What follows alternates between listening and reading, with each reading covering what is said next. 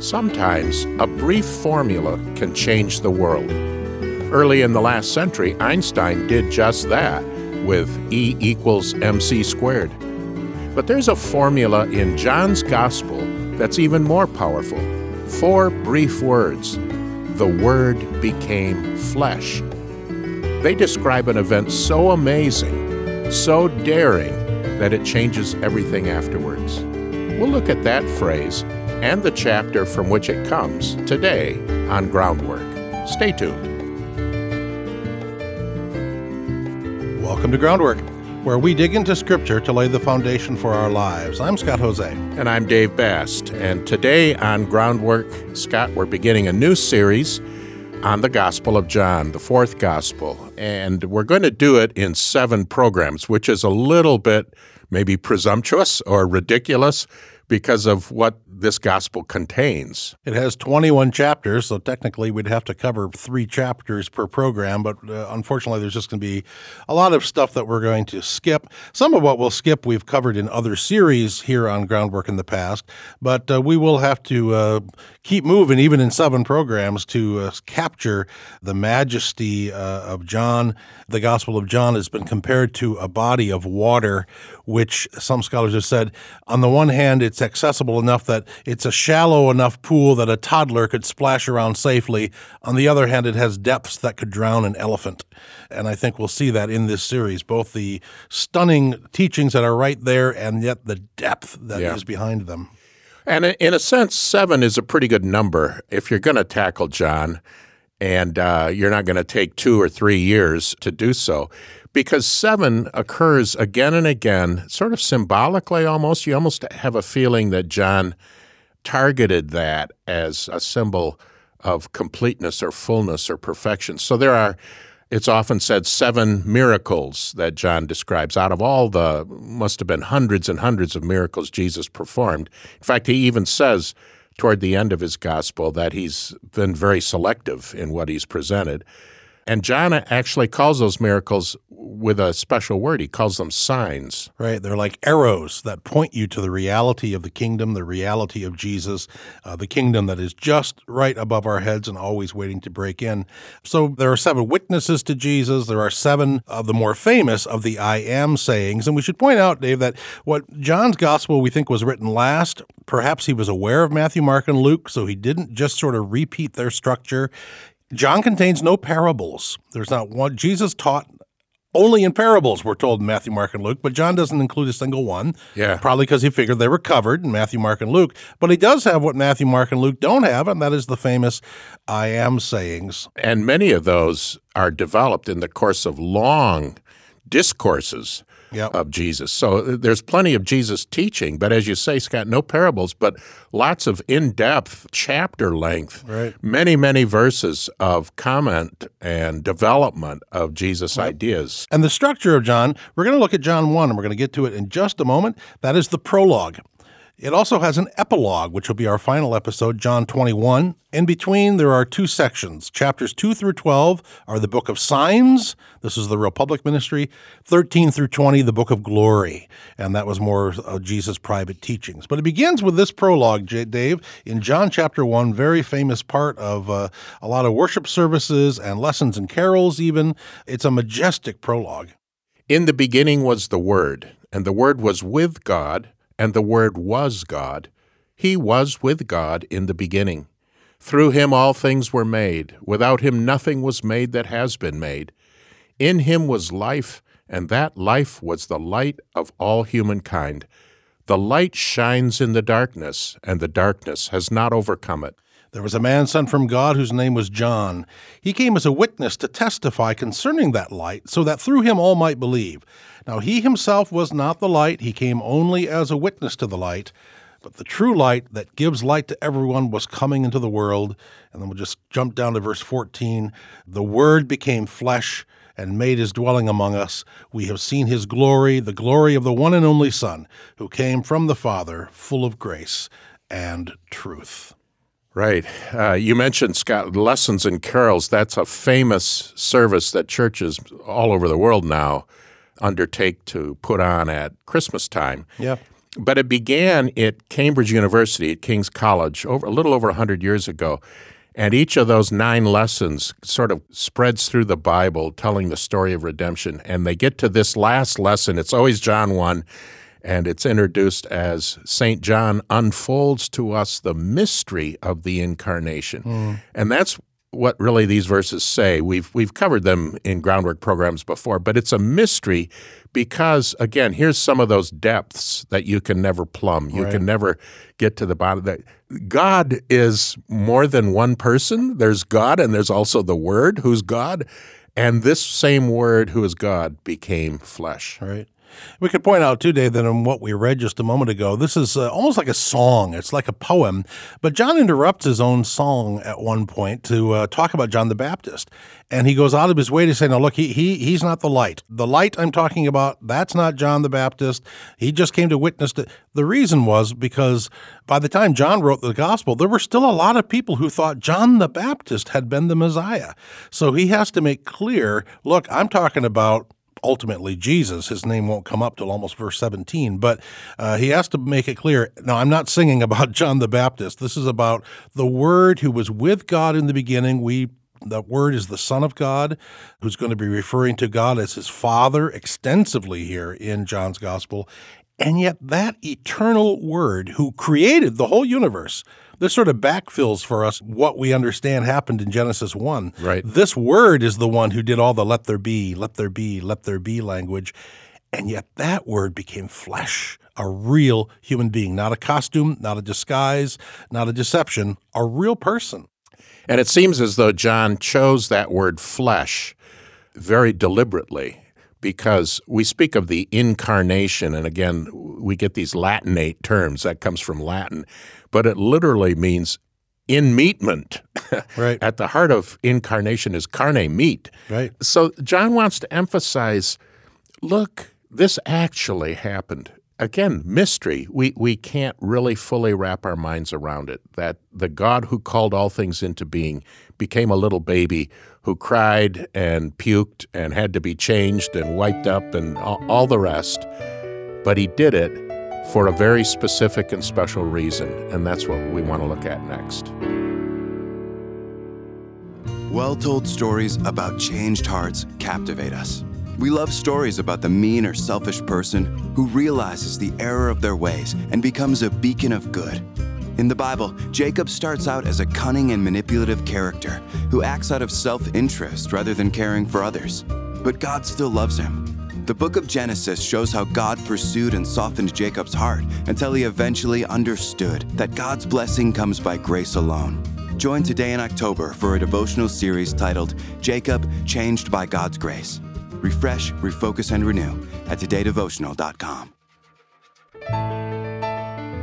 I'm Scott Jose, along with Dave Bast, and you're listening to Groundwork, and this is the first episode of a planned 7-part series covering the entire Gospel of John. And Dave, we just been in the prologue of John chapter 1, and the center of that prologue, verse 14, this eternal Word who created the entire cosmos in the beginning was made meat, was made a true human being. And John wants us to know that he's a true human being. Interestingly, Dave, one of the earliest heresies in the church was something called Docetism, which was the heresy that said that Jesus was only divine but not really human.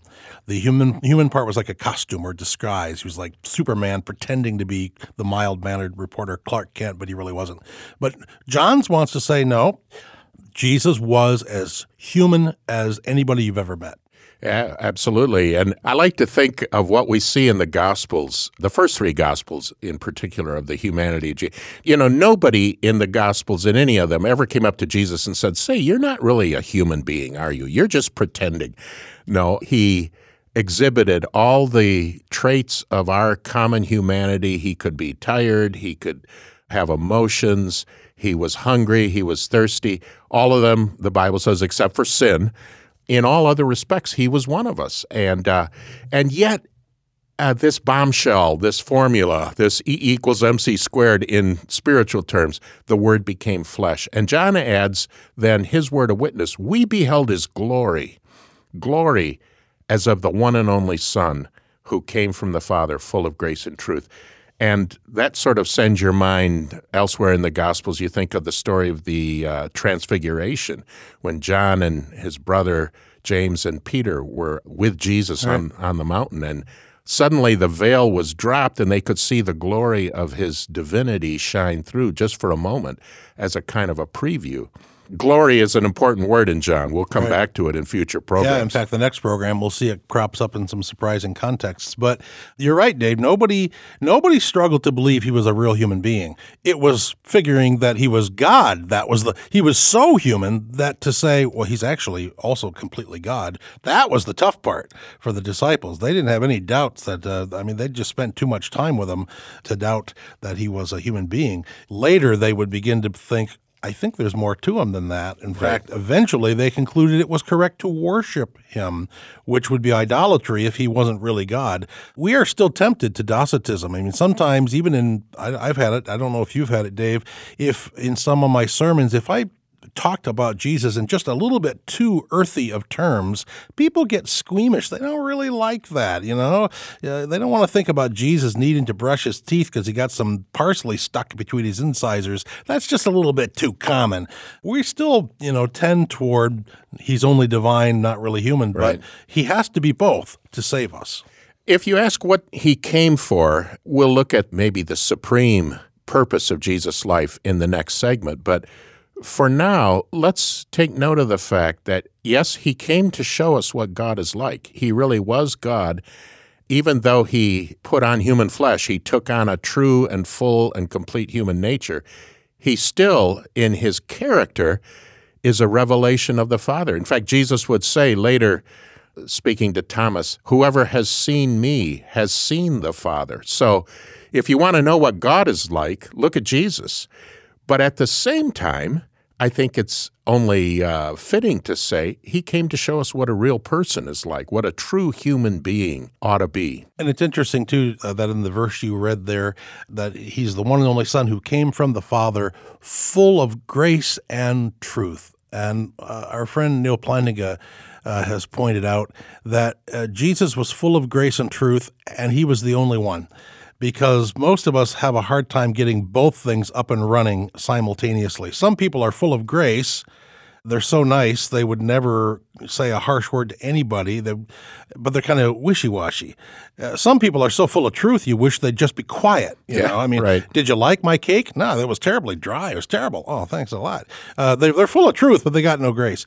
Jesus had both. And in an upcoming program, Dave, we're going to look at some stories where sinners were so attracted to Jesus. They sensed that he knew exactly what their sins were, and yet they weren't repelled by him like they were by the Pharisees. Why?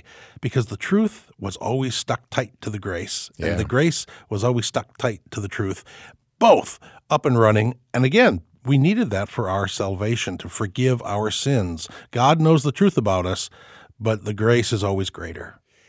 Yeah, absolutely. And one more thing on that phrase from the prologue, the famous, it's verse 14, the Word became flesh and dwelt among us. What John literally says there is he pitched his tent in our midst, the skene in Greek, which points back to the tabernacle in the wilderness. We did a series recently on groundwork on the book of Leviticus, and you may think, Leviticus, can anything good come out of Leviticus, to make a reference to something later in John chapter 1. But yes, Leviticus shows up throughout the New Testament, and there's an allusion to it here because there's a lot about the tabernacle in Leviticus and the fact that now the dwelling place of God is in the midst of our world, and the temple now, which the tabernacle prefigured, is the body of Jesus. We'll consider that in our very next program. So he pitched his tent, he really came, he was with us, he was one of us, and we saw it, says John, and we can testify to it. And one thing we didn't read from John 1, though, is that not everybody saw it. In verse 10, he was in the world. And remember, John had just told us that this word of God made the whole world. So he was in the world he made. John says he was in the world, and though the world was made through him, the world did not recognize him. He even came to that which was his own, and they did not receive him, or as an older translation, they received him not. Right. A devastating phrase. He was so human that he didn't look like the Messiah everybody was expecting. Even when he came to his own people, the people of Israel, the Jews, they didn't recognize him as the Messiah, not what they were looking for. And yet John is here to say, no, this is the proper man, der rechte Mann, as Martin Luther once said, the right man, and he's the one that we need to save us. And to those who did receive him, John adds, he gave the authority, the power, the right to become children of God. So, yeah, there were some who did spot him, see him, recognize him, accept him, and they became children of God through him. And how that happened is what we'll look at next. We're glad you've joined our Groundwork conversation. If you're enjoying today's discussion and want to download or listen again, you can find the audio podcast and transcript for this episode on our website, groundworkonline.com. Want to dig deeper? You can also find episode guides and blogs available to supplement your study. Curious about another episode or series we've mentioned? Search our episode library to find hundreds of conversations about God's Word and what it means for God's people today. Add your voice to our Groundwork conversation by visiting groundworkonline.com. And thank you. Support from listeners like you makes Groundwork possible. You're listening to Groundwork, where we're digging into Scripture to lay the foundation for our lives. I'm Scott Jose. And I'm Dave Bast, and today we're beginning a series on the Gospel of John, 7 programs, a symbolic number in John, and we're going to try to hit at least the main themes and passages from this most majestic and deep of all the Gospels. And today we're looking at the first chapter, Scott. And we've looked at most of the prologue, which really runs about the first 18 verses or so. John the Baptist is referred to in there. We already mentioned that by the time John wrote his gospel, late in the first century, there were still a lot of people who thought John the Baptist was the Messiah. You see this in the book of Acts. Right. The apostles run into some people who say, oh, yeah, we're following the Messiah, but who's this Jesus you're talking about? Yeah. John the Baptist. We were baptized by John. Yeah, not quite over the finish line there. But John is, of course, the one who bears witness. And in John's gospel, so we got the evangelist John who wrote the gospel and John the Baptist. Keep your Johns straight we here. We gotta be clear there. But John the Baptist does here what he does in all the gospels, and that is he bears witness. In a lot of medieval paintings of Jesus, there's often a figure on the side with a long bony finger pointing at Jesus, and that's always John the Baptist, because that's his job, to point to Jesus. And in John's gospel, he does it in a unique way, because he says, in John 1:29, when he sees Jesus coming, he says, "Behold the Lamb of God who takes away the sin of the world." Right, which is the powerful introduction of John's witness. So we move out of the prologue, and John the Baptist is referred to a couple of times there, including parenthetically, "This was he of whom I said, he who comes after me ranks before me, because he was before me." Right. That's near the end of the prologue. And it's a tie-in to the Synoptic Gospels where John says, no, I'm not worthy to stoop down and untie his sandal. I'm not the one. He's the one. Look at him. But then we see him with some of his disciples. Scott, as you mentioned, some of them kind of hung on for years, still calling themselves or thinking themselves as followers of John the Baptist. And they see Jesus approaching, and John shoots out his finger metaphorically and says, look, there's the Lamb of God who takes away the sin of the world. And this now, because of many, many, many musical settings, even the Latin of this phrase is known to a lot of people. Agnus Dei tolle peccata mundi, the Lamb of God who takes away the sin of the world, stained glass windows. So we think this Lamb of God thing is all over the Bible. Truth is, John 1, and John the Baptist says it twice in this chapter, John 1 is the only place in the entire Bible where the exact phrase, the Lamb of God, occurs. Even in Revelation, when we get those visions of the Lamb upon the throne, that exact phrase, the Lamb of God, is not there, and it never occurs in the Old Testament either. It looks like it's a phrase that John coined right there on the spot, which could lead you to wonder, what did people hear the first time they heard this, that this had never, ever had been uttered before, the Lamb of God? It might have, lambs aren't And sheep aren't the brightest animals in the world, so some people might have thought, well, that's not a nice thing to say. It's like today calling somebody a dumb bunny. But worse yet, Dave, there's that whole association of lamb and sacrifice. Yeah, right. Probably what they would have thought, those first disciples, is not Mary had a little lamb. Right, Its no. fleece was white as snow. Not some cute, cuddly little creature who followed God around the way the lamb followed Mary. No, I think, again, they would have gone to Leviticus and to the daily sacrifices that they saw in the temple, where a lamb would often be brought and its throat would be cut, its blood applied to the altar, this kind of graphic demonstration of death for sin. Or maybe they would have thought of the Day of Atonement, where there were not sheep, but goats, young goats who were taken, and one of them was sacrificed, and the high priest would bring the blood into the Holy of Holies. The idea of sacrifice, as you said, would have, I think, jumped into their minds. You're exactly right. That's exactly where their minds would go, which would mean this sounded a rather grim note. If this Jesus is going to be a lamb who's going to take away the sin of the world, not just one or two sins, he might be headed for a bad end. Sacrifice. John's saying he's going to die. He's going to be sacrificed to take away the sin of the world. So again, we hear that Lamb of God takes away the sin of the world, and we think of all these beautiful choral settings by different composers, but it might have landed like a thud the day John the Baptist first said it, because it was sort of like saying, behold, dead man walking. Yeah. This man is headed for doom. For something good, but he's going to be sacrificed. And as you pointed out, Scott, that exact phrase, Lamb of God, only occurs here in the New Testament. But the word lamb, of course, is used elsewhere, and supremely in John's great vision in the book of Revelation, right, in Revelation chapter 5, where he hears this voice that says, there is one who's worthy to open this scroll and explain the world and history and bring it all to its conclusion, the Lion of the tribe of Judah. But when he turns and looks, what he sees is a lamb standing as if it had been slaughtered, as if it had been sacrificed, a lamb with its throat cut. And there, of course, is Jesus in his dual role as both the conqueror and the sacrifice, the victim. And in the New Testament, we see again and again this reference to the fact that Christ died for our sins, or he bore our sins in his body on the tree, as Peter puts it.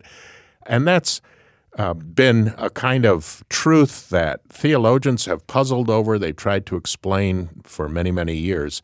Maybe, again, it's a mystery that we won't get to the depths of, but nevertheless it's true. His death somehow for our sins. And there's one more thing in John 1 as this ministry begins, and here it is from John chapter 1, beginning at verse 35. The next day, John the Baptist was there with two of his disciples.